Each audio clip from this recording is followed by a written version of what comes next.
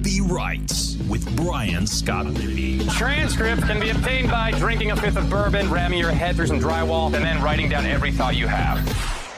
What's up on a Monday? I'm Brian Scott Rippey. Thanks for tuning into another edition of the Rippy Writes podcast powered by Twisted Tea. Today we have Chase Parham on what he's seen from Ole Miss so far in fall camp, a couple position battles, where Ole Miss has depth, maybe where it doesn't, the quarterback competition, and much more regarding the Rebels as they're almost a week into camp now. And we talk some conference realignment stuff, the death of the Pac-12, and a little bit of everything that goes with that at the end. So buckle up. Think you'll enjoy it. Before we do, I wanted to take a quick break to remind you. This podcast is brought to you by C Spire. It's time to upgrade your home internet to the best service in the market with C Spire Home Fiber. The past few years have proven how important it is to have reliable internet connection for you and your family. That's why C Spire Home Internet provides the most reliable internet service with 99% uptime. C Spire also prides themselves on having the best customer service in the market. Their customer service is award-winning local service based out of the Southeast with industry low call wait time. C Spire provides 1 gigabit and 300 megabit internet packages to homes across Mississippi, Birmingham, and southern Alabama region. C Spire is also proud to announce the release of their brand new 2 gigabit and 8 gigabit home internet plans. That's a lot of bits. Save yourself the hassle by not waiting for your internet connection to drop with the other guys. Call or go online to cspire.com today and use promo code RIPPY and checkout for 1 month of free service. So my listeners, if you sign up for C Spire Home Internet, I have it at my place. It's terrific. I couldn't be doing this podcast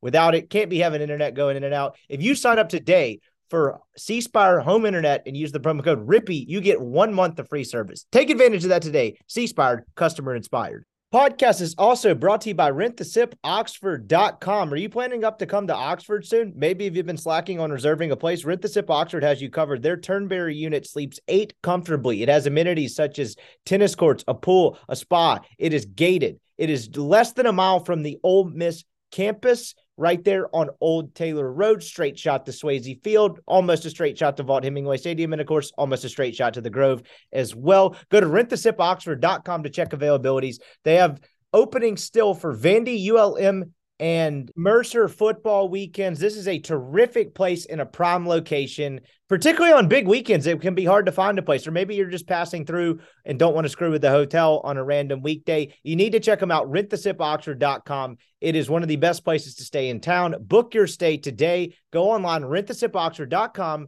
and check availabilities. If you use the promo code Rippy Writes, that's RIPPEE Writes, RITES. I don't know why I had to spell that part for you.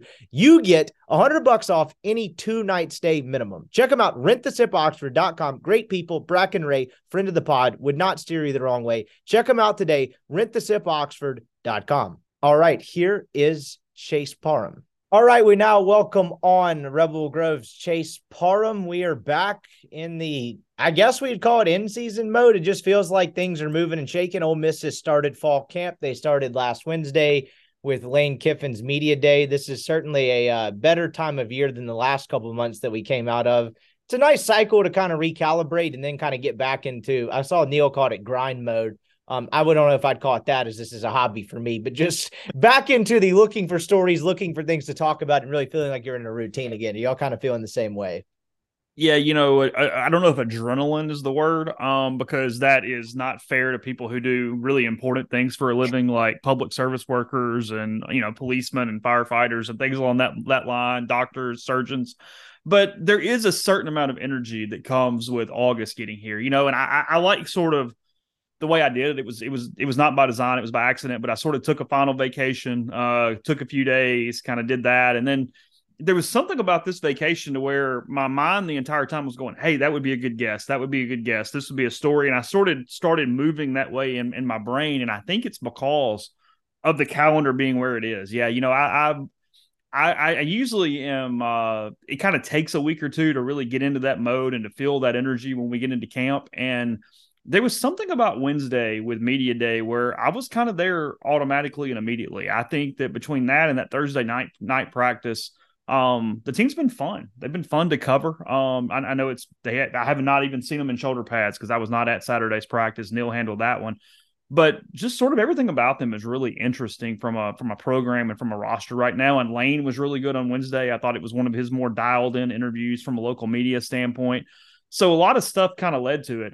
Because I was talking. I may have mentioned this on the Oxford Exxon podcast. I don't remember, but I was talking to a couple Ole Miss media relations people, and when you get transfers, they're typically a little more seasoned, a little better speakers. It's a business for them. They have a better idea of their goals that are manageable. They were really cool to talk to on Wednesday, and I think that helped me sort of move into this next mode and know the guys a little bit better than I did. And yeah, I think I'm pretty juiced up here as we have, I guess, just under a month until the first game. This time, 4 weeks from now, they will have already played a football game. Yeah, the transfer thing is really fascinating because as I started writing something for the newsletter last week and get that back cranked up, is I was going through their roster and I didn't want to do like a literal position by position breakdown, even though a piece of it turned into that by default. But it was kind of crazy to me about the amount. Like, you remember each one when it happens and each guy that they get, but then you kind of forget the totality of it. And I just was going through the roster and was like, oh, damn, that's right. This guy's here. The Stephon Wynn kid from Nebraska, the a billion cornerbacks that they brought in through the portal. I don't know if it's from our end in terms of feeling like you're prepared or not, a good thing or a bad thing, but it's just I remember all of them doing this. I remember the roster turnover as it happened, but now when you look at it and it's somewhat final version, I'm like, wow, there's a ton of new here. And there were, honest to God, some names that I had not thought about in 3 to 4 months that I had forgotten. Did you experience the same thing? Those two stats that I guess had you thought about it, you would have figured it out. But what Lane mentioned at the press conference is, one, they had a potential starting 11 on defense out there, and Cedric Johnson was the only one who was signed by Ole Miss out of high school, out of the 11, for a potential starting group. And then the other one that maybe is even more fascinating is taking out the offensive line. There are only 3 players on the roster who signed with Ole Miss out of high school that are scholarship players. If you take out the offensive line, that are juniors and seniors, that are juniors or seniors who have been there 3 or 4 or more years at that point. I mean, it's just fascinating the amount of turnover that's happened. So yeah, I mean, I've got a story that I probably will come out on Tuesday because I got practice tomorrow, and it'll probably take me a good bit of tomorrow to write it. But even the players themselves, they've had to sort of figure out guys' names, their tendencies, their personalities. I had multiple players tell me they felt like coaches a little bit because they knew guys by their numbers but not their names. They'd be like, hey 8, hey 9, hey 27, like whatever it was. So yeah, it's what Lane talked about a ton last year, and it remains true. I mean, one of the biggest storylines of this team is continuity, how these guys mold together, how you combine them with the guys that have been here for a while, how you sort of get everybody gelled into one team going into this season, especially with the schedule being what it is with 4, 5, and 6, those weeks being so critical to their success with Alabama, LSU, and Arkansas back. I get Tulane's week 2, but as I've talked about on multiple podcasts, I think that's an overplayed game. I think Ole Miss wins it, not handedly or in a blowout, but comfortably enough. But there's not a lot of time to really get seasoned. I mean, you're talking about these weeks being very critical because, as Lane says, there are no preseason games. I mean, there technically is one because you play Mercer in week 1, but it's not like you got weeks of, hey, we're going to practice against the Patriots and we're going to do this and we're going to work on this. You've got to get a lot of that intangible stuff, a lot of the stuff kind of out of the way because you don't have time for that once the season begins. And I don't want to rehash I'm sure you guys on your podcast have talked about it ad nauseum too, just the commitment to the portal and Kiffin's reasoning for it. And so I'll just leave it with one broad question. I wrote something on Thursday. I don't remember if it actually made it in the newsletter or not, but I had it and I thought it was just an interesting line. It's it does feel like we're watching an experiment in real time. He does know that he's committed to this more so than maybe just about any other coach in the country. Weldon brought up that Bill Connolly stat where last year there were 4 coaches that brought 16 or more transfers. 3 were first-year head coaches. The other was Lane Kiffin. This year there were 4 coaches, maybe 5, I can't remember, that brought in 25 or more. 2 of those were first-year head coaches. The other year, second-year head coach Rhett Lashley at SMU, and the other was Lane Kiffin. Do you feel like we're watching an experiment play out in real time? We're watching a guy that's clearly very smart, that clearly believes in a plan, and we don't know the answer. It's what I thought made him so fascinating on Wednesday. If you read Neil's what he said, what he meant, or just the transcript, or you watch the video, is that he was honest. And yes, in a perfect world, there's a lot more high school players in classes. You rely on the high school classes. You don't rely as much on the portal, and you hope that you get there as a program as it moves forward. But right now, the rules are the rules, and he has to manipulate those in the best way that suits Ole Miss football from a team and a program standpoint, and he's worried about it. It would be dumb not to be worried about it. I mean, he said, look, I like the team I've put together, and I like the pieces because, look, here's the truth, and it was maybe the line of the press conference, is if you get out there and you don't have the pieces and you can't run and you can't tackle, well, then you know you're going to be shit at that point. You know what I mean? So at least you have to have this ability to see where it goes, but you're still seeing where it goes. You don't know how these guys are going to gel together. So, yeah, it's 100% an experiment to whatever degree. Everybody in the country is doing some level of the experiment because we've only had the portal and NIL in the situation that it is for a couple of years now. But from a multi-year head coach, nobody's doing it more or in an experimental fashion more than Lane Kiffin. And then from a first-year head coach, nobody's doing it more than Deion Sanders. So, yeah, you're going to look at both those situations and go, hey, we'll see where it goes. And it's a team that a lot of people see in the top 25, maybe the top 20 in the country. They've got a lot of guys back. Offensively, I kind of think I know who they are. I mean, I'm still, I don't know if worried, but something with the wide receivers because they're so inexperienced. We'll see where that goes. But then on defense, I mean, this is just a collection of dudes that you're hoping when you put them out there, they play, a brand of football that has some continuity about it. Pete Golding has been praised for his ability to dumb things down, to make people play fast, to make sure they know where they're going and have some freedom. Well, that's job A, because if you're playing with a really rigid defensive system, forget it. The guys don't have time to figure that out. They don't have time to learn each other. What Golden is being praised for and for his acclaim in these last week and really since spring, I don't know how true it is because you always get a lot of Pollyanna and a lot of everybody's great in the fall. So we can't see until the games start.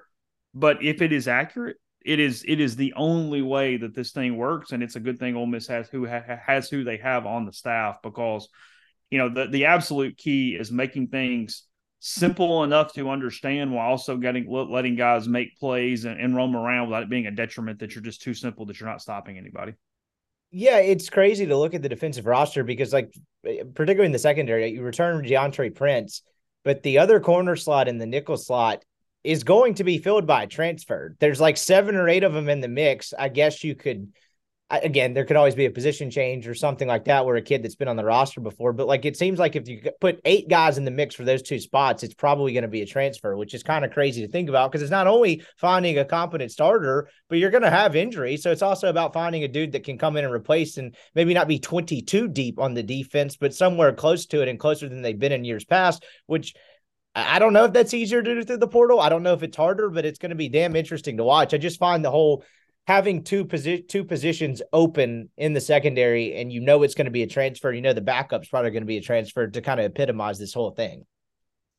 The defensive backfield in general, it's talented and it's comical because of the number of transfers. Yeah. I mean, yeah, and again, it's a lot of dudes, and I think it's the way college football is going. This is not a criticism.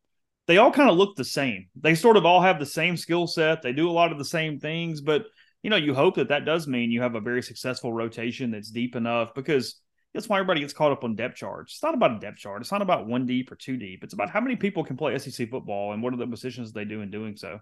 I mean, Ole Miss doesn't need 2 wide receivers to start or 4 wide receivers in a 2 deep. They need 6 wide receivers to play in a rotation to whatever degree that requires. So, I think we're just learning. I think we're seeing a new brand of football. I think we're seeing so many different things. And the defensive backfield is just you talk about this seems like a science experiment in a way.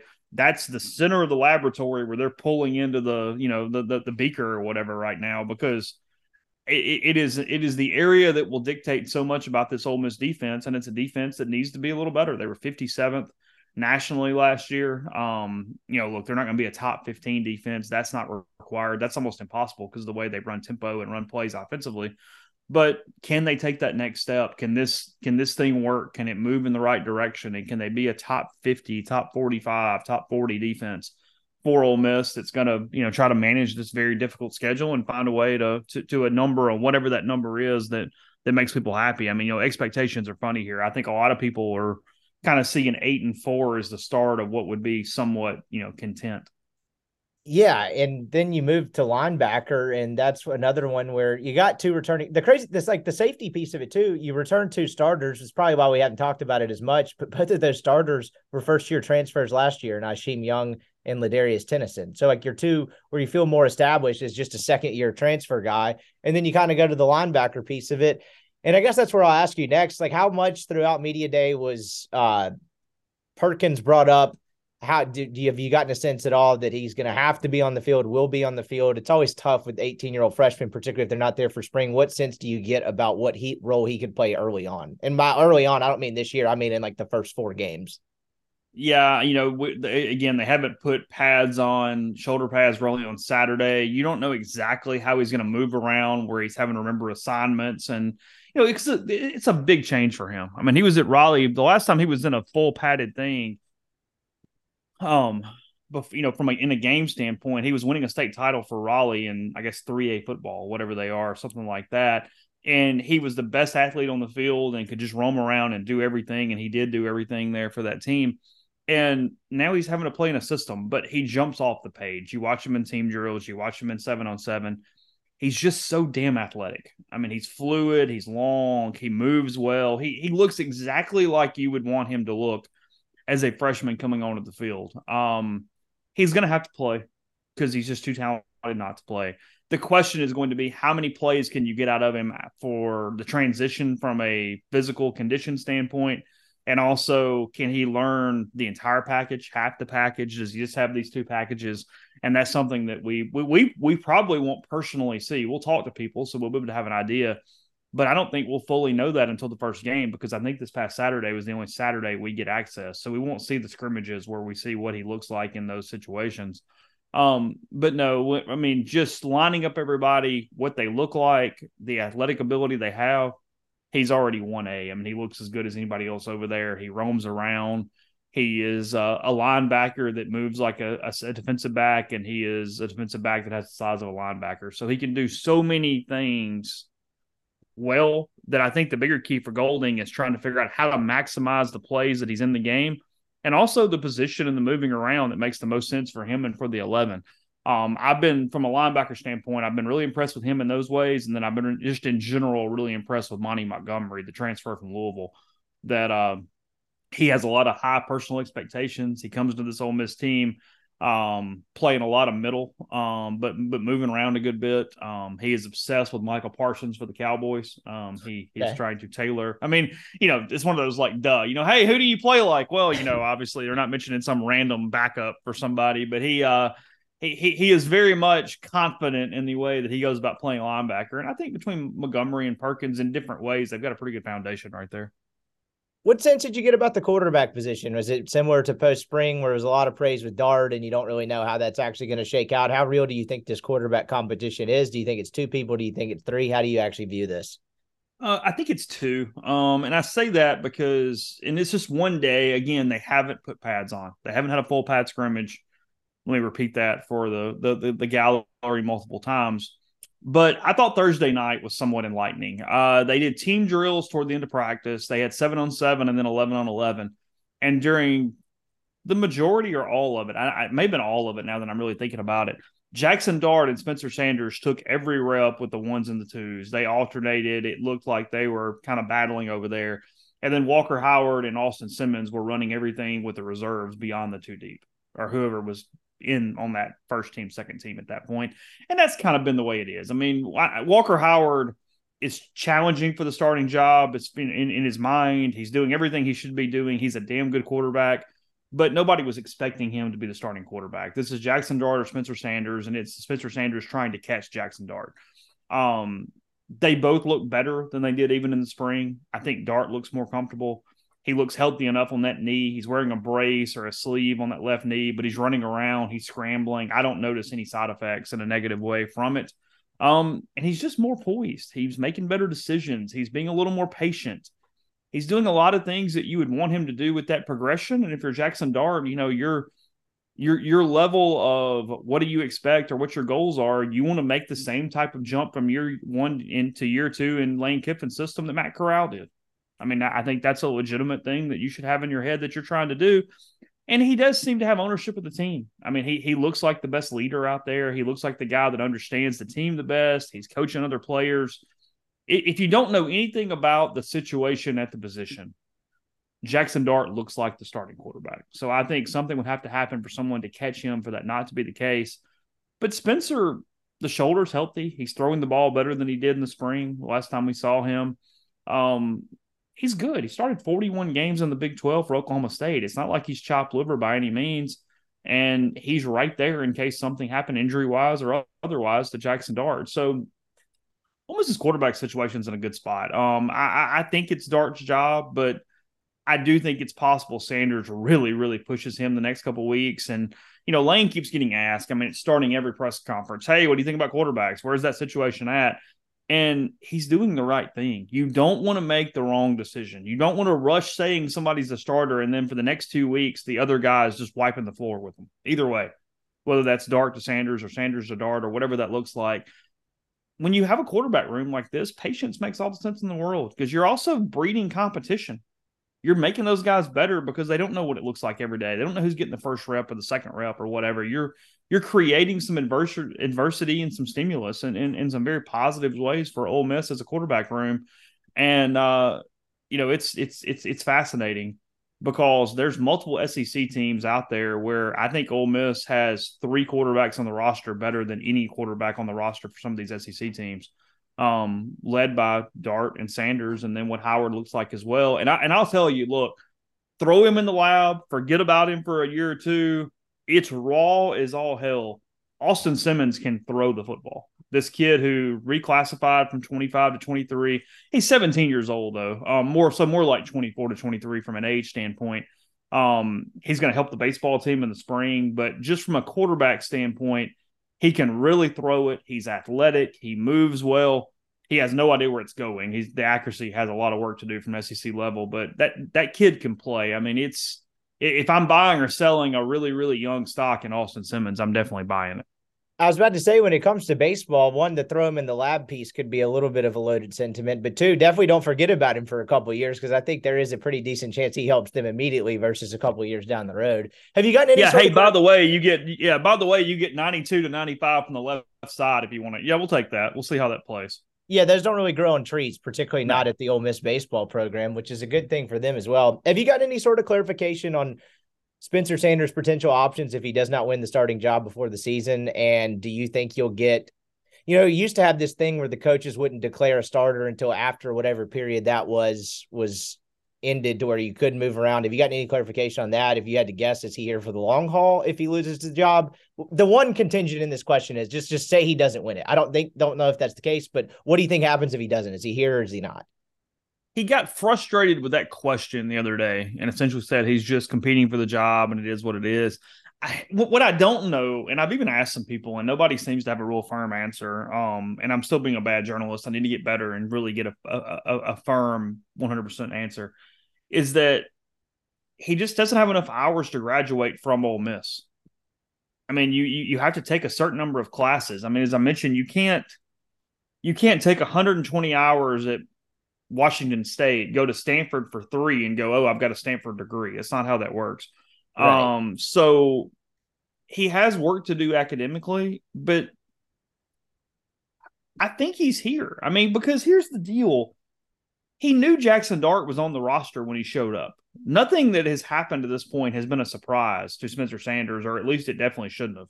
Now, Walker Howard may have been a surprise, but that doesn't matter. He only has 1 year left. It doesn't matter to Spencer Sanders what Ole Miss is doing in 2024 and moving on from that point. And Jackson Dart has been exactly the quarterback that you would expect him to be coming back from last season. So I think Spencer Sanders weighed options and went, hey, here's where we're going to sit.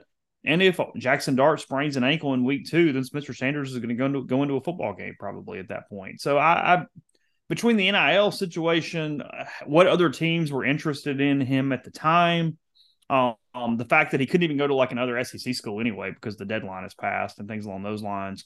I guess I wouldn't be stunned if he left and I'm missing something from his academic side, but no, I feel, I mean, I would definitely predict, if I had to predict, that he finishes the season in an Ole Miss uniform. What do you make of Ole Miss still adding to its roster, right? They get Jam Griffin, excuse me, from Jam. Jam. I don't know. I'm going to screw that up a couple of times, even though it's a 3-letter name from Oregon State. But just the sheer idea that they're adding to their roster while they're in camp. I know this all goes back to everything Lane Kiffin talked about on Thursday that we've already covered, but just from y'all's vantage point, covering it full time, it is kind of weird, right? Like you're covering it, you're like, all right, this is the team, this is what's going to happen. Like let's look for storylines through camp. And then all of a sudden somebody else shows up. Like that's pretty unprecedented. I don't know if you're getting difference makers at this point, but it's just kind of a weird thing that they're still adding to their roster a couple of days into preseason camp, because it's not really something that's ever been happening before, at least not in a widespread manner. You'd have some exceptions, the Masoli thing, stuff like that, but at least he was already there. So like, what do you make of that? Yeah, Lane referenced this on Wednesday by saying it's one of the stranger things he's ever covered or ever dealt with, because they're in camp and he doesn't know what a roster is going to be from one day to the next, and it's still changing in real time to that degree. I think Jam Griffin makes a ton of sense. I think that's actually a really big pickup. They needed one more running back just in case, because you look at it, you've got Quinshon Judkins, you're going to manage his load to some extent. You know what you have. But Ulysses Bentley was banged up last year. Now, I like what he can do if he's healthy. He's gained some weight. He's running in about 205 instead of 190 there from one point last year. But injuries happen in the SEC. And then Kedrick Wiscano, he's drawing a lot of buzz. He looks better than almost any freshman running back that's come into Ole Miss over my almost 2 decades covering the team, just from a sheer muscle, body, that kind of standpoint. But he is a freshman, so you don't know what that looks like. They need another dude who could carry the ball a little bit, do some things, and they get that with Griffin, who's been in with a couple different Power 5 schools. He was at Oregon State last year. Not a ton of carries, not a lot of success, but he's all right. So, yeah, to me, that was a no-brainer. I mean, that gives you some depth, gives you a dude who's been around before, and he's right there as a grad transfer with 2 years of eligibility remaining that can be in your roster. So, I think the stranger ones are the ones that are a little more complicated, or the defensive backs. You look at Chris Graves, who came in. There's a lot of optimism on him that can get immediately eligible. So I think I mentioned this on the big show. There is a loophole in the transfer portal that if you have your aid pulled for non-disciplinary reasons, you can get waivers outside the transfer portal window. And that's what Graves is shooting for immediate eligibility there at Ole Miss. So maybe he gets it. If so, it throws another corner, another defensive back into the fold there. And he's kind of a lottery ticket for me. Graves, a 4-star kid out of high school, signs with Miami. He was a wide receiver turned corner.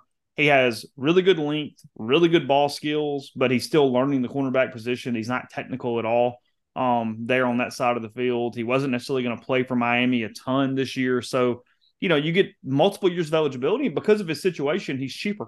It's a lesser NIL dollar because you don't know about immediate eligibility or what that thing looks like.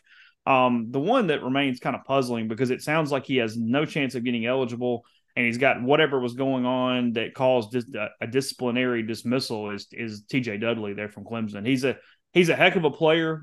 He's very, very, very talented, but that's one you got to be really, really careful with as they move forward. We'll get back to Chase Parham in just a second, but I want to take a quick break to announce that this podcast is now brought to you by Twisted Tea. Are you ready to elevate your college football game day experience? Check out Twisted Tea, your go-to game day beverage for all college football fans. Twisted Tea is unlike any other hard beverage you've had before. It's made with real brewed tea and packs a flavorful punch with 5% alcohol and no carbonation, delivering a perfect balance of taste and refreshment that goes down smooth for every game day occasion. No need to settle for the usual. Twisted Tea turns up on any occasion, especially when you're cheering on your favorite team.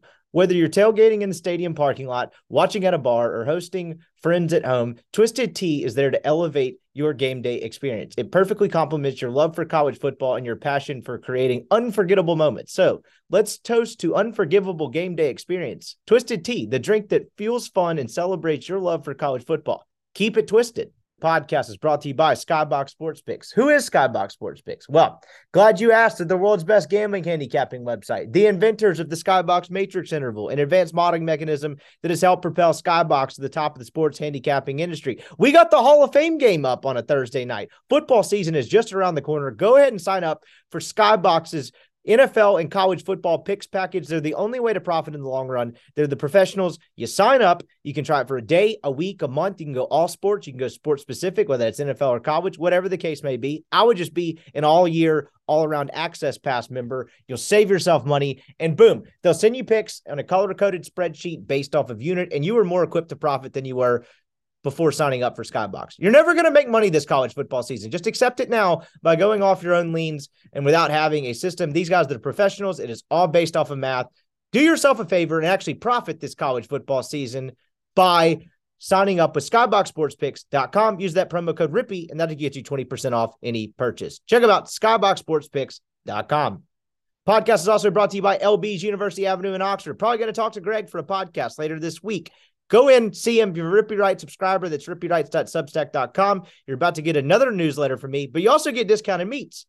Right now, it's three 6-ounce bacon wrap fillets for $20. That's about a $40 valuation. You're getting there for $20. Just go show Greg proof of subscription. He'll get you set up. Then go all find your own favorites. It's the best butcher shop in the world, a crown jewel of Oxford, all kinds of delicious sausages, seafood, incredible cuts of meat. It's the best place in the world if you want to throw something on the grill. Check them out. LB's University Avenue there in Oxford.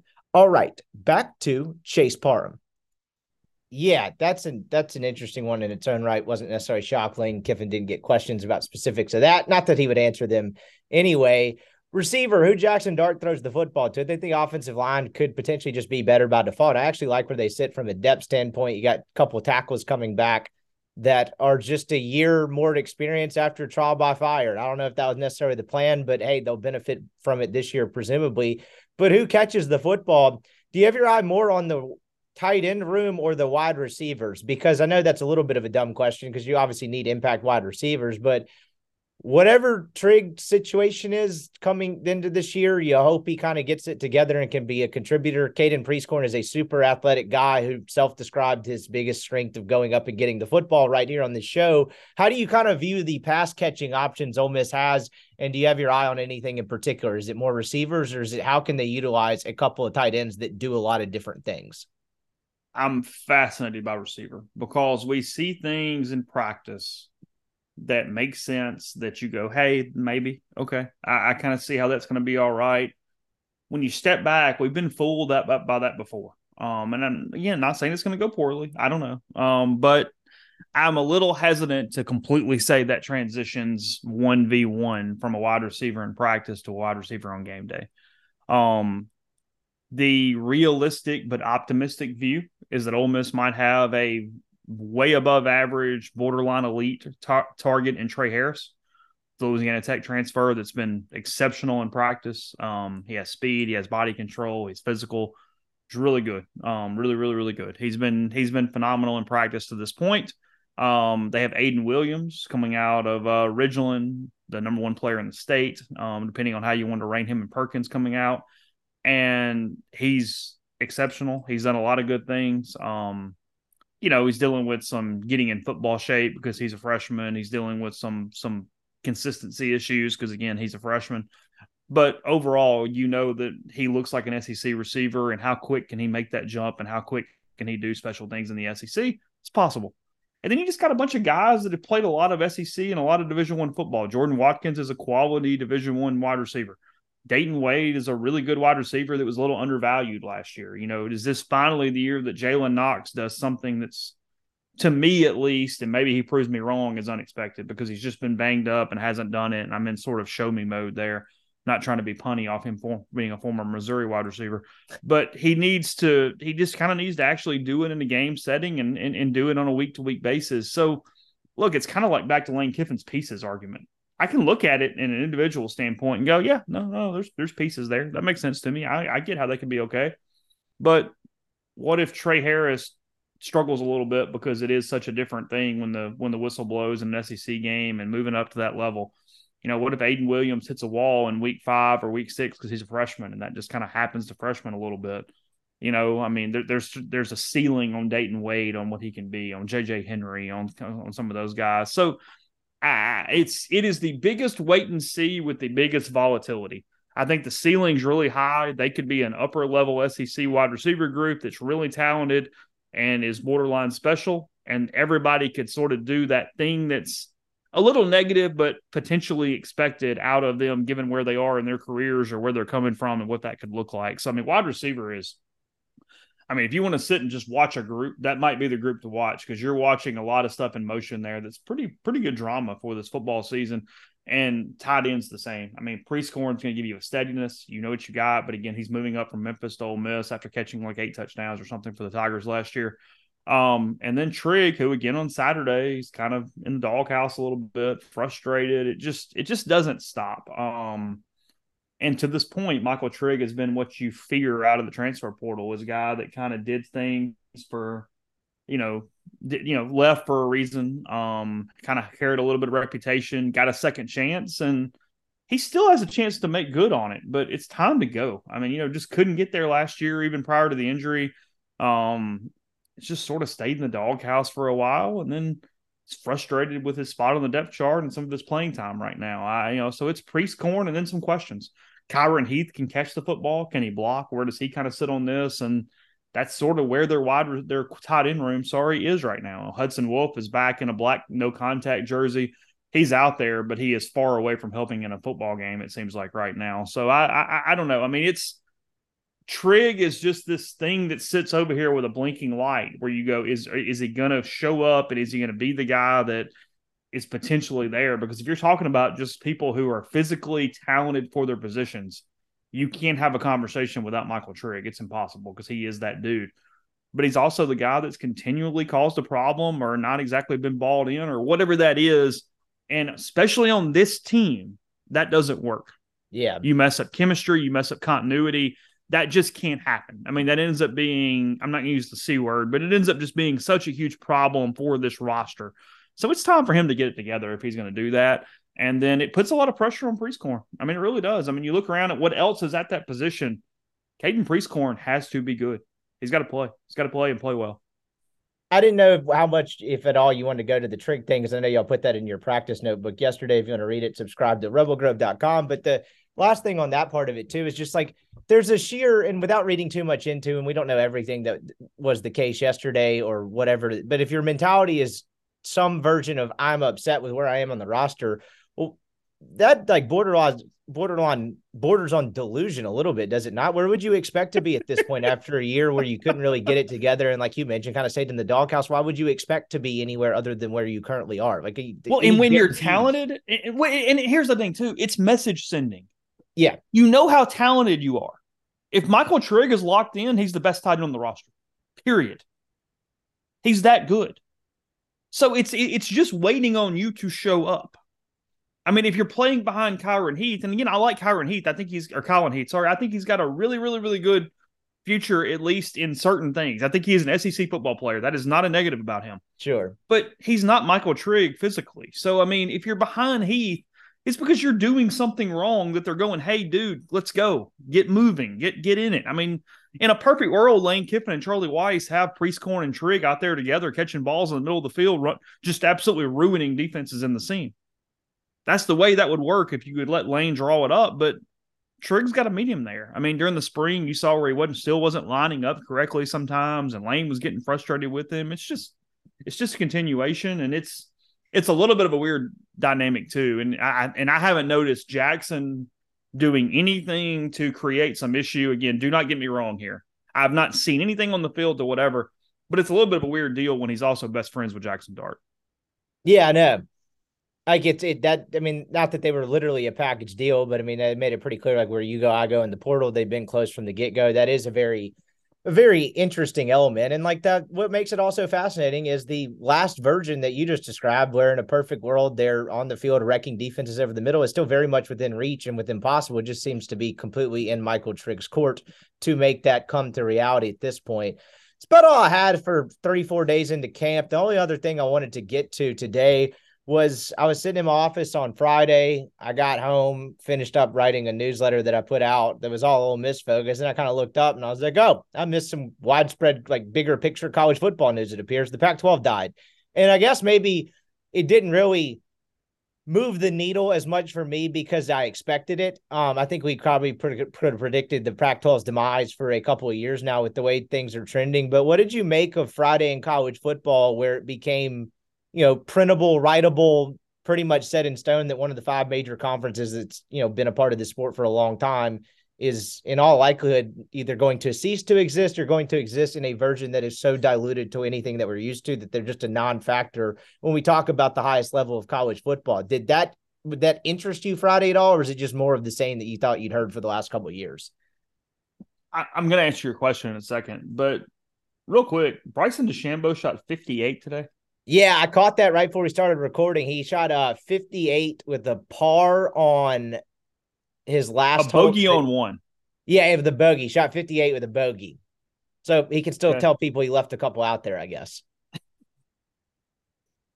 Pretty impressive stuff. I'm not a big. Is it set up the same way that the Greenbrier was always set up on the PGA Tour? I would assume so, and that's always a birdie fest. I mean, pretty similarly, but I mean, still, I can't. What I'm not going to do is neg someone for shooting sub 60. I'm not going to. I put an asterisk next to a 58. I just can't do that because I played in 4-man scrambles that shot that and worse.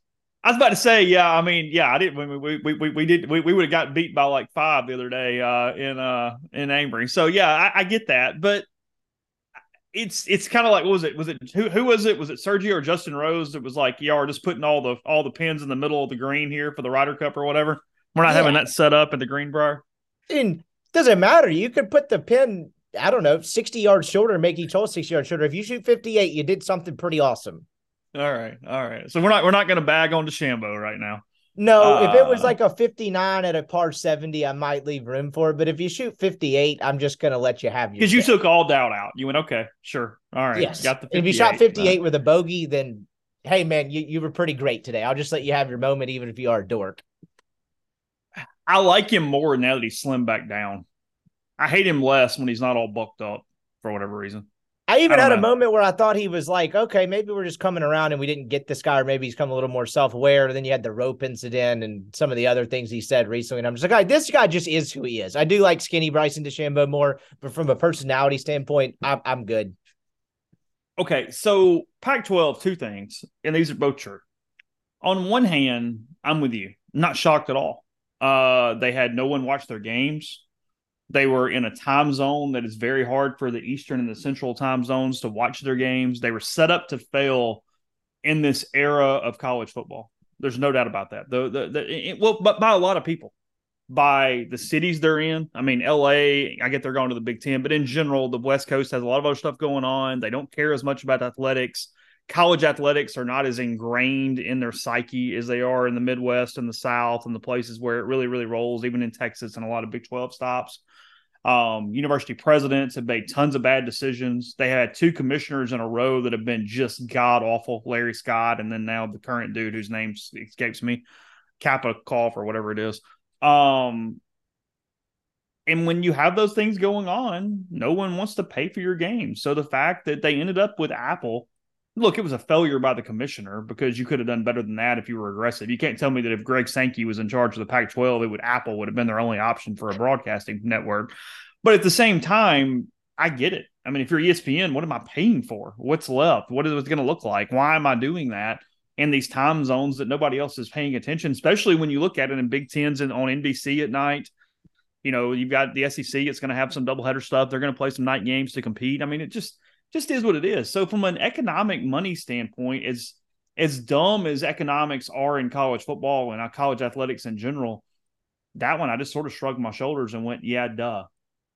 Now, on the other hand, and I kind of went on a little rant on this on Thursday on the OEP, I don't like where this is headed. It bugs me. I'm not as much as some people, but I miss regional rivalries. I miss having areas of the country that had DNA and had identities inside their conference on what that football was like, and us having those conversations and going that route of what all was encompassed in that. And that sucks. I mean, it sucks that there's not, the Pac-12 game and this and all these different things, because I mentioned Ole Miss on this on Thursday, and if you heard this, then sorry, you just deal with me for 30 seconds.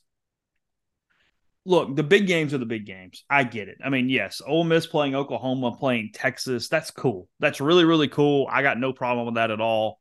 It makes sense.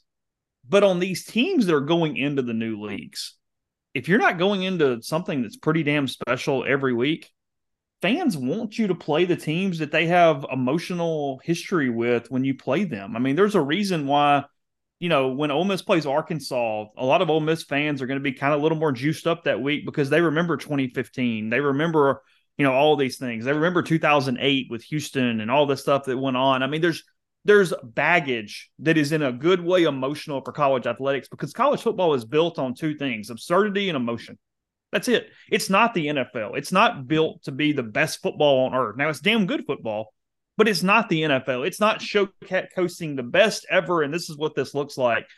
No, your heartstrings, your emotion, you're stupid. You're spending 16 hours following this dumb product that plays 2-point conversions in their overtime at this point. It's all these things. It's why you like college football. And the Pac-12 being dead, or frankly, geographic conferences being dead, even take it beyond the Pac-12, it sucks. It really does. It sucks. I don't like it. I said Thursday that on a one-off, sure, but if you had to do it every year, Ole Miss fans would rather play Tulane than Indiana. And I think I'm right. Indiana's a Power 5 school, whatever. They'd rather play the Green Wave. Let me go to New Orleans and do that instead of Bloomington, Indiana every 2 years. I think so too, because it's just hard to get there for most people, depending where. Well, and you don't care. I mean, it takes years to build that up. I mean, this would be a question for Arkansas fans because look, they finally got there, but they still got into a conference that was regional. But when they left the Southwest Conference, how many teams did they really feel like, oh, we're going to play Mississippi State? Let me tell you how that feels. Right. Well, they didn't have anything, but at least it was 6 hours down the road, and it's like, okay, well, but that's our new people. That's our neighbors. I understand it from that standpoint. A USC fan now is going, hold on a minute. I play Illinois this weekend in my conference game? Yeah. And why do I care? Because it's what I can't get past. And I said it Thursday, and I understand it from coaching salaries, and I understand it sort of from facilities. But it's not even the era we're in. Everybody keeps talking about, yeah, but you got more money. Okay, and then what happens to it? Where does it go? What difference does it make? And the viewers don't see tangibly, what does that actually do for anybody? And especially for a fan. Oh, well, no, we're doing this because my school has 134 million instead of 116 million. Okay, great. Yeah, where does that show up for you? I mean, hell, the money's been increasing for a decade. Now they're asking you to donate to collectives. I mean, Ole Miss's entire athletic budget in 2007 was like $49 million. Wow. That but that growth hasn't changed anything for the fan. It hasn't made anything better. No, the fan's in worse shape. Now my tickets are more expensive. I have to basically buy the players. I'm getting asked to donate. And again, this is not a shot at Denson or any of those guys because it's just their job and it's the reality they're in right now. But yeah, you're getting asked to pull from every direction. And it's why I've talked about this for months is it's the mid-level donor who's the most hurt. Because that mid-level donor is the person who budgeted money to do these things.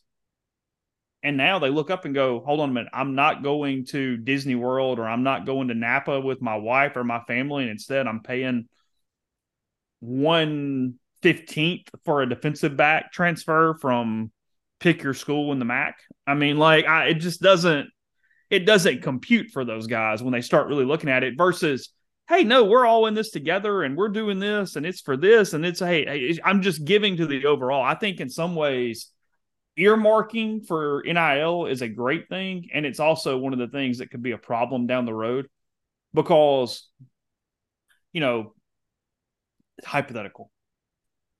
Let Lane Kiffin and let football go 6-6. Again, I don't think they're going to do that. I think they're going to win 7 or 8 games.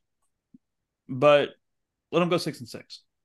Let Chris Beard get Brandon Murray and Cisse eligible and go to the Sweet 16. Have a magical first weekend run in year 1.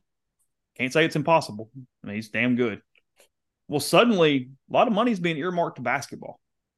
Suddenly, that guy goes, hold on a minute. I'm not just giving to the Grove Collective. I'm giving to the Grove Collective for basketball. I want Chris Beard to have my money. I want to do that. What's that do to the football program? What happens? Fewer general donations, all these different things. Okay, that's that side of it. The other side is I've been given to these, I've been given to the general thing for the Grove Collective. I've been given to this. Well, a couple sports have bad terms, and I've been, instead of taking a vacation, I gave to the collective or I gave to whatever. Yeah. Okay, why did I do that? What was I doing? Where did my money go? What did you do with it? Why? Because there's some schools right now across the country going, okay, if we max this out and don't give anything to baseball or women's basketball or whatever it is that they do other than football, what can we do? What's the range here on how good we can be? Okay. If we max out football and don't give it to anything else, can we go 9-3? Okay. Well, if we don't give any of that, what do we go? 7-5? And it's like, okay, is it worth bombing the other sports to win 2 more football games? And maybe it is. I'm not saying it is or isn't. I'm just saying those are the conversations that are happening all across the country, though, because it's a finite amount of money. It's not guaranteed year over year. It is more indicative of the fan base every time. Because, look, this is going to happen. There's going to be an SEC coach this year that loses a football game, gets frustrated, walks into a press conference and goes, well, if we just had more NIL money, we would have won the game. Yep. So you lost the game you should have won, and you just blame the fans for losing it. Good luck. It's not great. It's a rough time to be a fan, as you stated numerous times. And the last piece on the Pac-12, Corey, I had one more question about what it means for Ole Miss in the future. And some of this is just an age thing. All the bad leadership, was there a tie-in to us having shorter attention spans and it being harder to get people to go to games? Because when I was a kid, I never really remembered, and again, this is just me, I didn't think about things the same way. Clearly, I was a child, but I never remember turning on a Cal game and it looking like it did when I went out there in 2017. There's no one there. There's a couple people camping above the stadium because they don't want to go in. It's completely dead. They show the farm at Stanford and there's no one in the stands, and you'll show an Arizona or Arizona State game and it's half full. I don't remember that being the case of the Pac-12 when I was a kid. Has that changed as well as their leadership has gotten significantly worse too? Because it's not shocking. And then it's the Stanford and the Cal's university leadership really just going in a totally different direction, not to make it political, but I just don't remember that being the case in the early 2000s, even if the league wasn't as good. I just don't remember the lack of fan interest, even at the non-LA schools. It's gotten worse, for sure. There's just more entertainment things to do in those areas, period. I mean, you're just, it's not even a good or a bad thing for the region. It's just the truth. And then, they get alienated inside. I mean, you mentioned that. You mentioned ADs and university presidents making bad decisions. Well, that impacts your attendance. That impacts the number of fans that give a crap to do that on Saturday for you. It's definitely worse. And it was the one thing that I just got so frustrated with over the course of the media over those days is, oh my God, how do you not put Cal and Stanford in your conference? It's the number one athletic department in the country. It's oh, shut up. Yeah, no, it's what not. do they do for you football-wise? Nobody's paying for freaking water polo national titles. Rowing. Who cares? It just, crew. Okay, well, great. I mean, they let's couldn't set even it up have a at the team. 50. They'd have to stay in whatever conference they were. I don't know how that works, but if you're going to the ACC or the Big Ten, you're not playing crew. I don't even know what that is. It's like rowing. Yeah, okay, fine. Yeah. You're not doing that in Iowa. No, you're not having ACC game of the week, Stanford at Clemson crew. We don't do that here. That's not. A water polo or polo contest in Madison, Wisconsin. It's just not going to happen. That's just not a selling point at all. It's just a dumb, lazy talking point. I mean, so what happens to those sports? Even if they got in somewhere, do they become club sports? Do you stay in your random league? I mean, is water polo actually a Pac-12 sport, or is it a sport like rifle that's the Great American Rifle Conference that Ole Miss is in? I literally have no idea. I would assume it's closer to the rivalry thing, but the fact that that's not brought up is just kind of underscores that no one cares to ask the question. It doesn't make any sense. I don't really know. And the last piece of it, and the last thing I wanted to hit was Weldon hit me with an interesting question as this is all unfolding on Friday.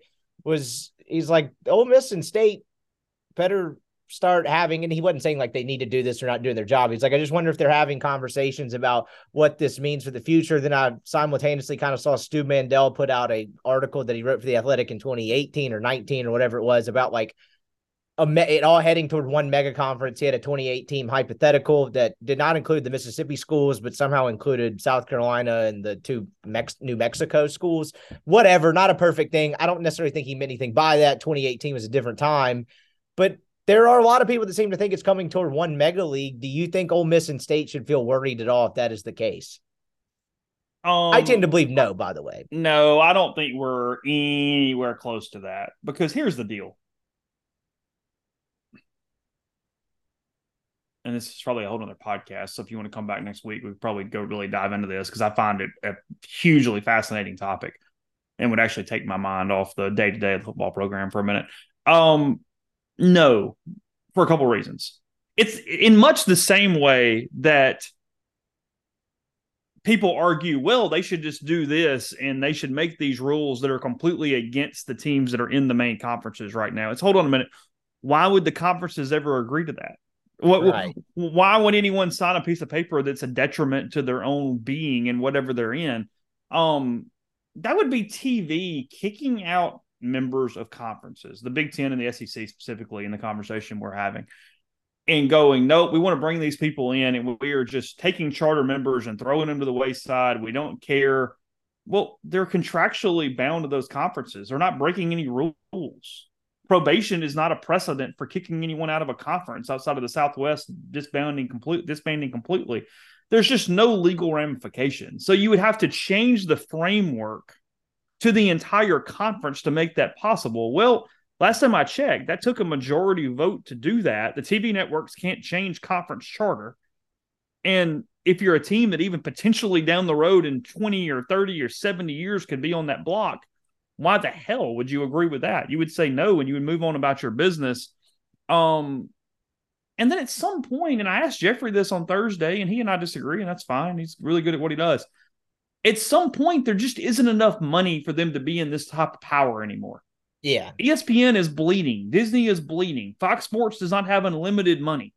At some point, the conference needs to look up and go, hey, we're the number 2 sports league in the world, or the country outside of the NFL, because I think college football is more popular than in the NBA as a whole. And because of that, no, we're going to run it more like the NFL. We're going to say, this is the way our product looks the best.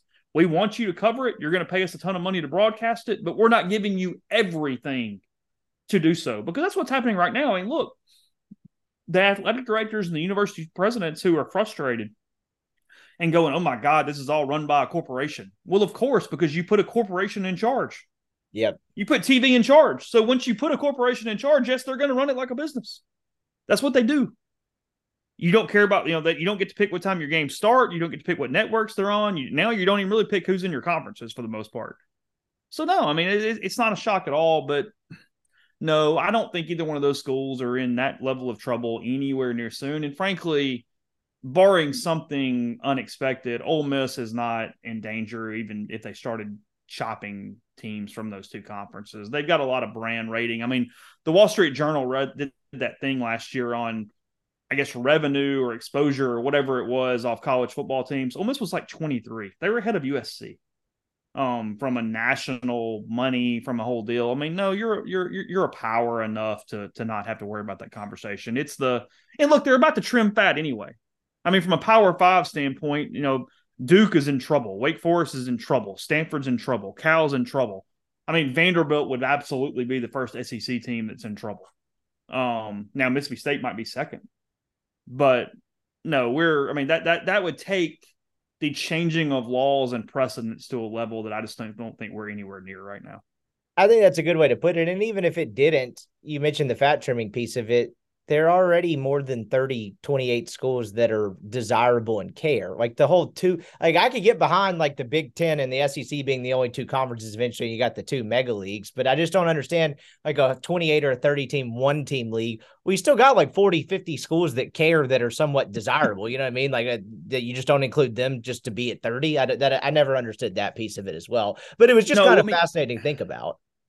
Because we're not, to your point, we're not at the point where only the SEC and Big Ten teams care, where we go, you know what, you're the AFC and you're the NFC, and we're just going to play our own championship. Right. The hell with everybody else. And all of it takes time. I mean, it took a hell of a lot of time to get to this point, too. I don't know what the next version is, but it could be operating under a completely different set of circumstances.